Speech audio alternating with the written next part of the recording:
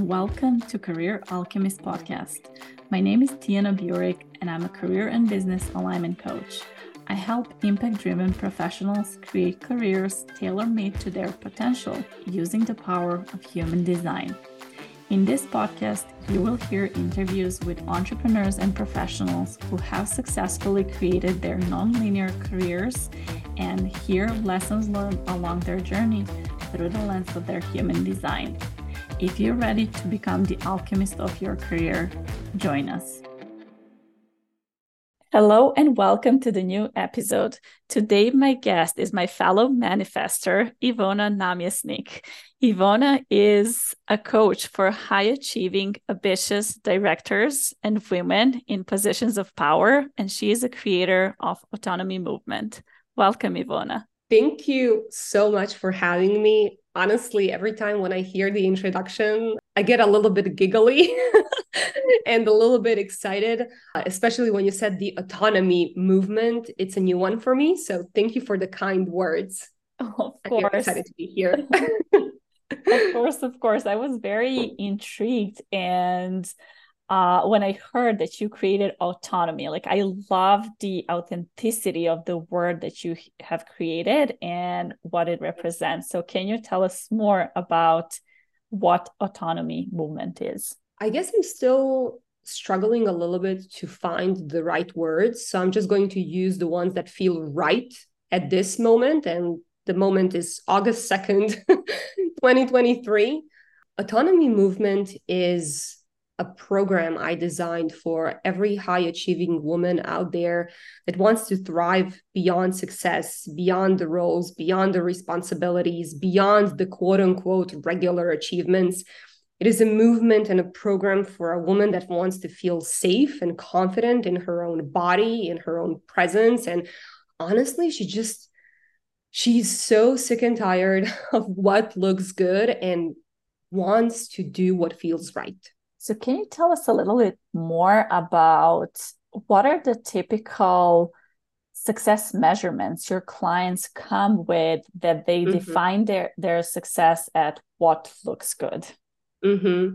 Well, it is their story, and in a lot of ways, it was my own story. So I'm intimately familiar with those metrics because I feel that a lot of us are conditioned to feel or to think that success is only one thing or only looks a certain way. So, we are going to graduate from college and then we are going to get a job and then we are going to climb the ladder and we are going to become the managers, team leaders, directors, VPs, executives, C-suite decision makers, et cetera, et cetera. And by the way, I've done most of those things by the age of 31. And then at one point, a lot of my clients are going to get frustrated because they understand that they have been relentlessly good at achieving or pursuing other people's dreams, and they just want to do something for themselves. And the trick there is that more often than not, they have zero clue what that means. They have zero clue if you ask them, well, what is fun for you? Or what is joy for you? Or what is ease for you? Even if they stepped out of the role at this very moment, they would still be confused what to do outside of it. And a part of the autonomy is that we go on that journey of discovering what all of those things mean for each person individually. I was telling you earlier before we hit the record button that I am strongly opposed to the word should. So I will never tell my client, you should start a business, or you should quit your job, or you should change your career, or you should not be with an XY person, whatever it is. You should offer only one thing. You should. I think there is a lot of, I want to say that the word should is plagued with a lot of expectation from cultural standpoint and from an individual standpoint. And it is a way to press somebody into what you expect them to do based on your own reality. So my goal is to actually strip all of the shoulds from my clients and leave them be with whatever it is that stays beneath all of those crazy expectations and all of those insane accomplishments in the end. Who is the human behind all of the things that you have done? Does that answer your question? Does that make sense? Yes, thank you. So let's go back a little bit and explain terminology that you're using, which is the same terminology I tend to use when I talk about human design. It's conditioning. So some people might not be using this, they might be using limiting beliefs or something else. So can you explain what conditioning is and how it starts in one's career? Ooh, that's such a loaded question, because from my perspective, we can look at it from many different angles. And you are 100% right that it can be called conditioning, and it can be called limiting belief, and it can be called cultural, societal, individual expectation, whatever floats your boat. But I think the core is pretty much the same. And that is, there is a notion that things or people are supposed to look a certain way. And in a career, for a lot of my clients, they're usually perfectionists. They are usually people pleasers. They struggle with the word no. So conditioning is going to reflect itself as like being really, really, really, really good at what they do. Like more often than not, they're not going to even stop to think to themselves like, well, do I really want to be a director, or do I really want to be a VP? Or, it seems like the logical next step. And in that conditioning, we forget to take into consideration, let's say, free time, or spending time with friends, or spending time with the partner, or, at the base level, I've had clients who honestly forgot to drink water or go to the bathroom, or, because the pressure of what is expected of them is so intense that there is literally no room for anything else. So opposed from the conditioning that starts in a younger age, that is acquired from society, when you start working with someone and start redefining the success, what is the new version of their success persona and professional? How does success look like, and how is it redefined for you and for your clients? Now, here's an interesting thing. I thought about saying, well, it looks liberated. And then I was like, you know what? Like that's a very strange word to use in a success context. So when I backed it up a little bit in my mind, I realized that success then becomes a choice point. And I have been very vocal about that lately, meaning that we get to choose what we are going to do about an XY thing. And it can be, I'm going to choose my reaction to somebody being a bitch, apologize for my French, or I can choose whether I really want to stay in this position at my job, or I'm going to choose whether I'm going to start my own business.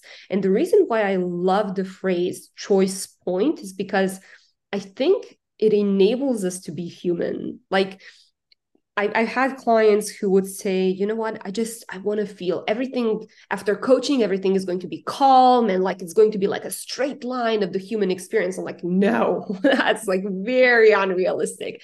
Life is at best 50-50, like 50 good, 50 quote unquote bad. I even want to say that it's not bad, it's uncomfortable. So my goal with my clients is to get to that choice point. Sometimes I'm going to want to be petty about something because it matters to me. Like, yes, you didn't take out the trash. Like, this is terrible. It's the worst thing that ever happened.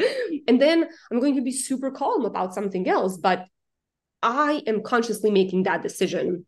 So success means actually being able to choose the accomplishment, choose the career move, choose the relationship, choose the blah, blah, blah, whatever it is, you get to choose. Like the success is not pushed on you anymore. I love how you framed it, getting into the position, getting into the choice point. I love this. And this is something that reminds me when I work with my coach, when I wanted to leave the corporate, our ultimate goal was to get to the choice point in a position where I can do everything, but I don't have to do anything. Mm-hmm. And that is so liberating. So Mm-hmm. when your clients get to the choice point, and Mm-hmm. let's keep it into the realm of career perspective, and when Okay. you were at the point of quitting working for being Mm-hmm. an employee and starting your own business, what are the feelings that come out at that point? I don't want to say fears, but feelings. Yeah. Well, there was definitely fear, so you're not off by a Mhm. lot there. But it's very strange. On a certain level, there is a lot of, well, this is not going to be a politically correct episode because I keep swearing. So there was a lot of cockiness. On one side, I think, oh my God, I am the best at what I do. I'm super confident. I believe in my abilities. There is nothing that I can do. And then on the other side, it's like, oh my God, how the hell am I going to do this? So it's almost like a conflict of the worlds, like the worlds collapse onto each other. And I've seen the same thing with my clients. I think there is a little bit of discomfort or distrust, or yes, even fear that happens when they are moving from high achieving position or a position that is, to be very honest, socially accepted, culturally appraised. Like as I said, they are usually directors or VPs or executives. And then all of a sudden, they are an entrepreneur. It's like, I am doing it on my own. Like all of a sudden there is no quote unquote background or a pillar or a company that has a usually very strong name that is standing behind them, providing the safety and security. Like it's different to say, hey, I'm a VP at Deloitte and I have been for 5 years. And then saying, you know what, I just started this consulting business. So, Or I am a coach. or I am a coach, which is even more loaded because consultant it's actually a conversation that I had with one of my clients. She's like, like a consultant sounds serious, like I'm consulting companies, so I was a VP and now I'm a consultant, but in reality I want to be a coach. And when I told that to my husband, he was like, so you're having a midlife crisis? Because coach all of a sudden sounds very quote unquote fluffy. It's like not a real thing. So people struggle with it a little bit. And that's a separate conversation that we can have. But to go back to the question of all of the different feelings that arise, as I said, there's a lot of inner conflict of, believing in your own abilities, because those are like, I call those women like the intellectual feminine. They have a very, very strong mind, very strong brain. Like the brain muscle is real, like I can do everything. Like I can plan, I can strategize, I know the action, the thought work usually only gets them to a certain level, which is why it gets interesting to get to that other part, which is an enormous discomfort with changing the position that they were using to get a sense of safety. And for us in our work, that is the core, that is the foundation. We need to build the safety of you feeling safe outside of your role, outside of your position, outside of the company, feeling safe within yourself. Because once you have that emotional, psychological safety, you can pretty much do anything else because you feel the support within yourself. So it doesn't really matter anymore. Are you a VP, a consultant, a coach, an executive, whatever it is, you are able to get to that, as we said, choice point so much faster, with so much more consciousness, and very importantly, with so much more gentleness. Like you stop, it's almost like S&M a little bit. Like those women sometimes get to certain achievements because they are accustomed to punishing themselves for whatever it might be. So when we stop punishing ourselves and we learn how to be gentle, that is also a huge 180 from the way that they and I before were functioning. What would you say are some of the biggest, or you can just say and emphasize one biggest shift to go from and detach yourself from being the part of the system and having a big name behind you that provides you a safety and going out on your own? Mm. I'm thinking. Well, I've seen that women in those positions usually stop caring at some point about the money or the car or the power, even like it stops being a driver.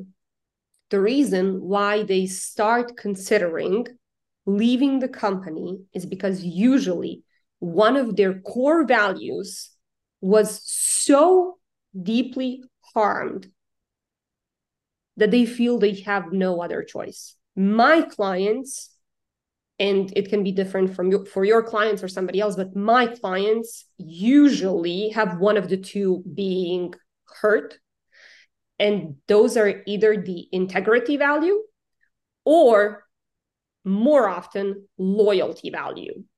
So when they feel that their loyalty is somehow being questioned or that they are not appreciated to the level of their loyalty to the company, and those are usually the women who have been with the company for a long time, usually have even like they have gone through the ranks, like they have been the junior assistant, whatever, junior manager, team lead, global something, et cetera, et cetera. So they know what loyalty is because they have been with the company for a long time. When they feel that their loyalty is questioned or they feel that their loyalty is not appreciated enough, they're like, yeah, there's no more room for me anymore. Like all of the countless hours that you have put into the work of creating the results for the company, of all of the things, like it was in vain. Like I need to leave now. Like you are not appreciating me enough. Yep. Hits home so much. Yeah, I can see your smile. Like you know that this is going to be an audio episode. Like her smile right now, it's like it's a big that's it. That was the turning point. Yeah. So from the moment when women, like ambitious women who are loyal to the companies, Mm-hmm. high achieving, when they want to leave, they decide, then they're aware that their integrity or loyalty, their values are jeopardized, and they decide to leave. So it's a big breakup. It's a big, Oh yeah, there's a big loss of identity when you're detaching for yourself sure. from like a place you belonged. And how does the process look like? Because Mm. it sounds like the grieving process that you have to go Yes and through. yes. So first thing that I want to say is that when you start considering leaving the position or the company, make sure to find a coach.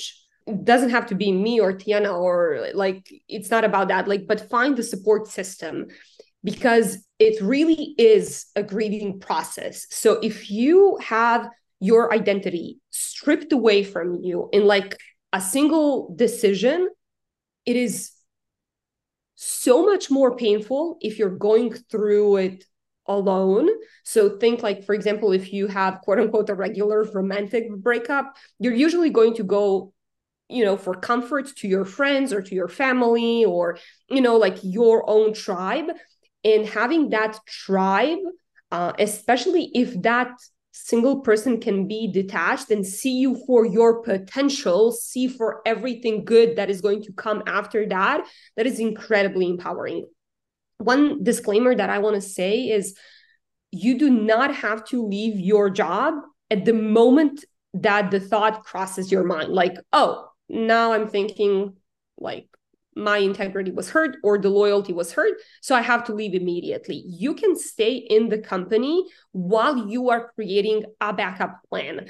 For a lot of women who are going into consulting or coaching, from my experience and from the experience of my clients, that is usually what works the best for them. They're going to be performing on a slightly detached level. And usually what happens is that even their like 70% or 30% is way more than somebody's 170%. So, like the company won't suffer, the results won't suffer, but it's a huge breathing process for them. And I'm saying breathing process intentionally because for the first time in a long time, they're going to sigh out. Like they are going to, the pressure is going to be lifted off of their chest finally.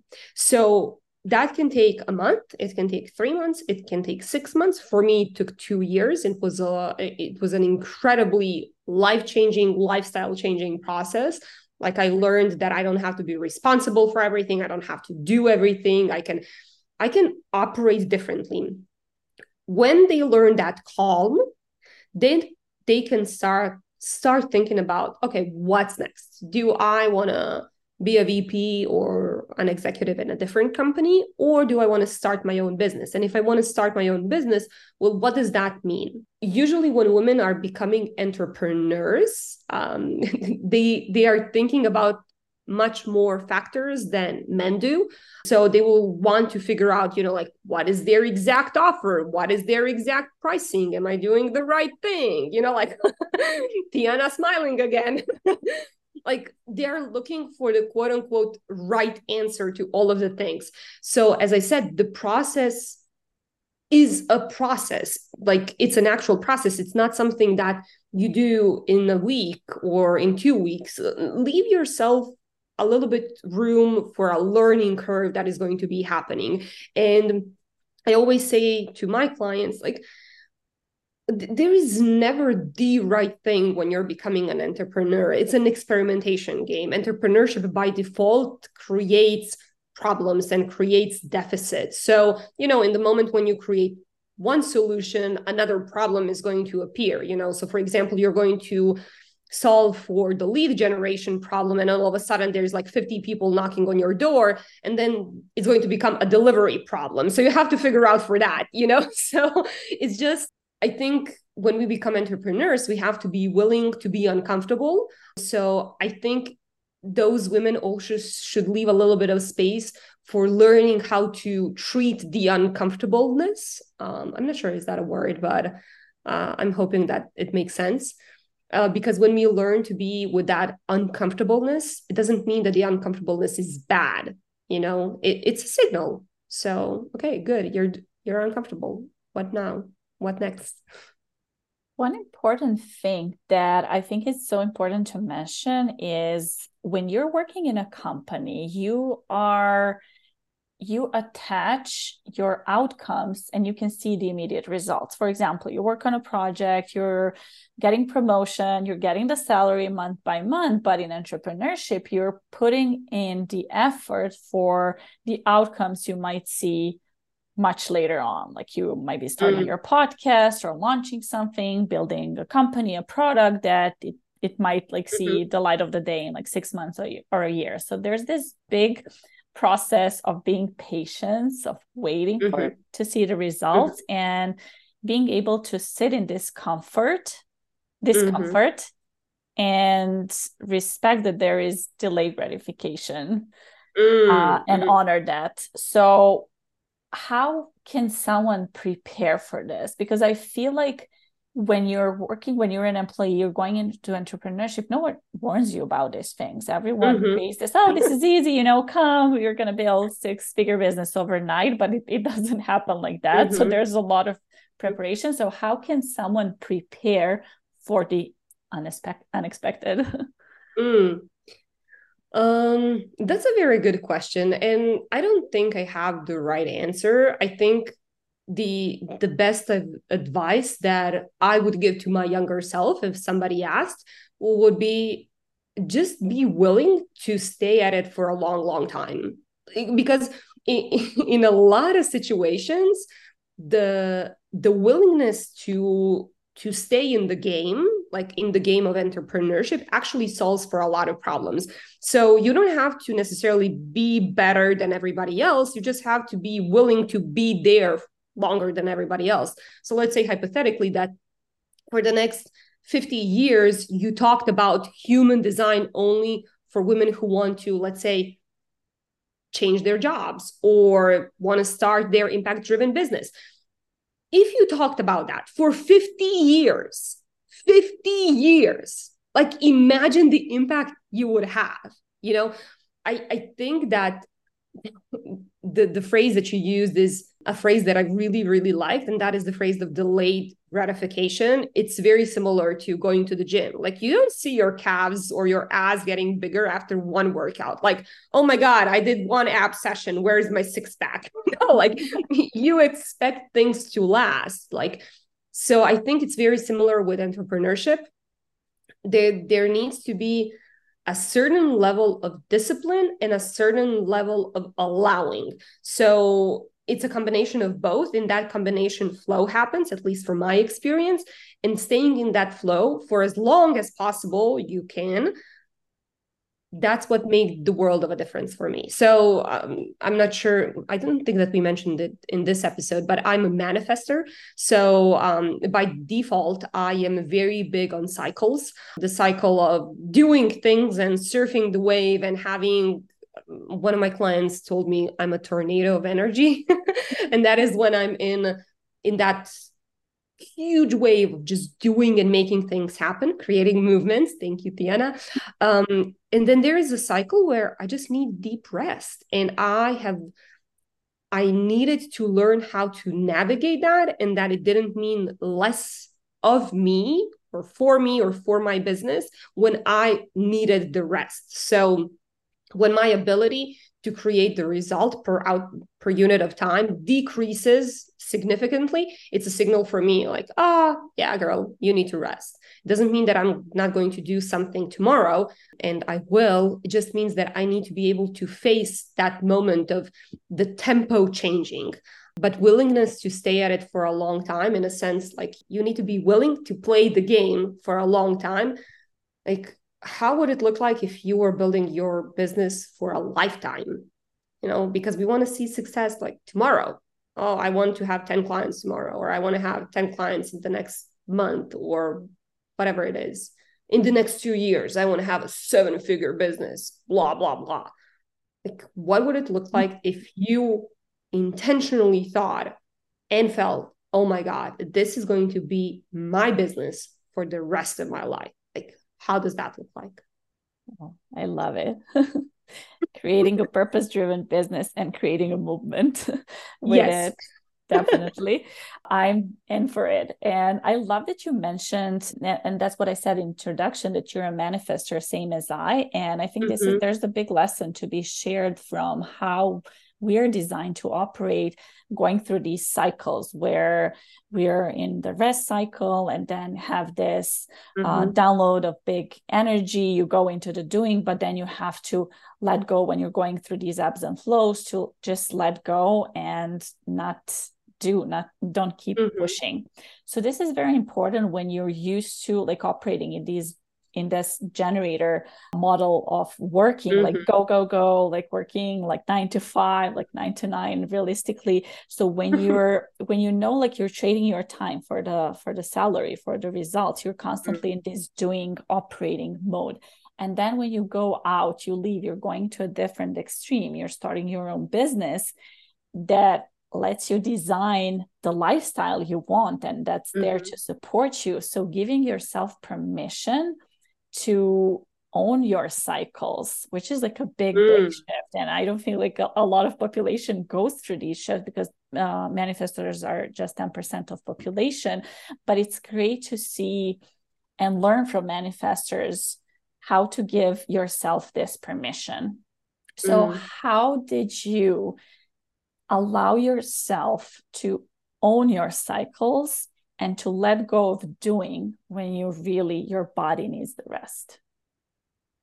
Well, if I'm going to be 100% honest, that was one of the biggest struggles for me, because, as you said, the world is built for generators. The world is built for people who are able to go 9 to 9, and that's what's welcome, that's what's celebrated, that's what accomplishment looks like in modern world.